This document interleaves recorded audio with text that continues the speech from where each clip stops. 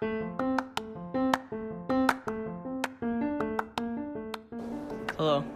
my name is James. And my name is Daniel. Today we will be discussing the question, how does interpreting the ideology of a film impact the appreciation of the film itself? This question was very intriguing to us from the beginning because we had this exact thing happen to us with the films we picked to find ideologies within. I think that interpreting the explicit ideology of a film can make you appreciate the film more.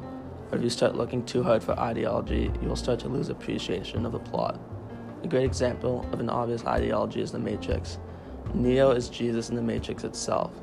This was an ideology that was intended by the director and that was easy to find. And an example of an implicit ideology is in The Arrival. The ideology in The Arrival is that the aliens represent God. They came down from above bearing a gift for humanity.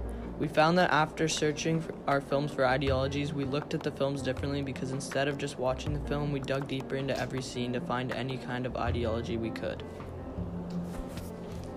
I agree that when we dug deeper into the film, we found more ideology, but I think that overanalyzing a movie can ruin it.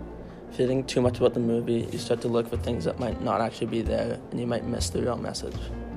And usually the more obvious message is the more important one, because the director wants you to notice it more than the others. Also, I think that lots of films don't have ideologies, and looking for them is a waste of time because they aren't always there. In conclusion, we think that while it can be helpful and interesting to try and find an implicit ideology in a film, for us, doing that ruins the film. It makes it easy to overthink the film and lose appreciation for the message that the director intended.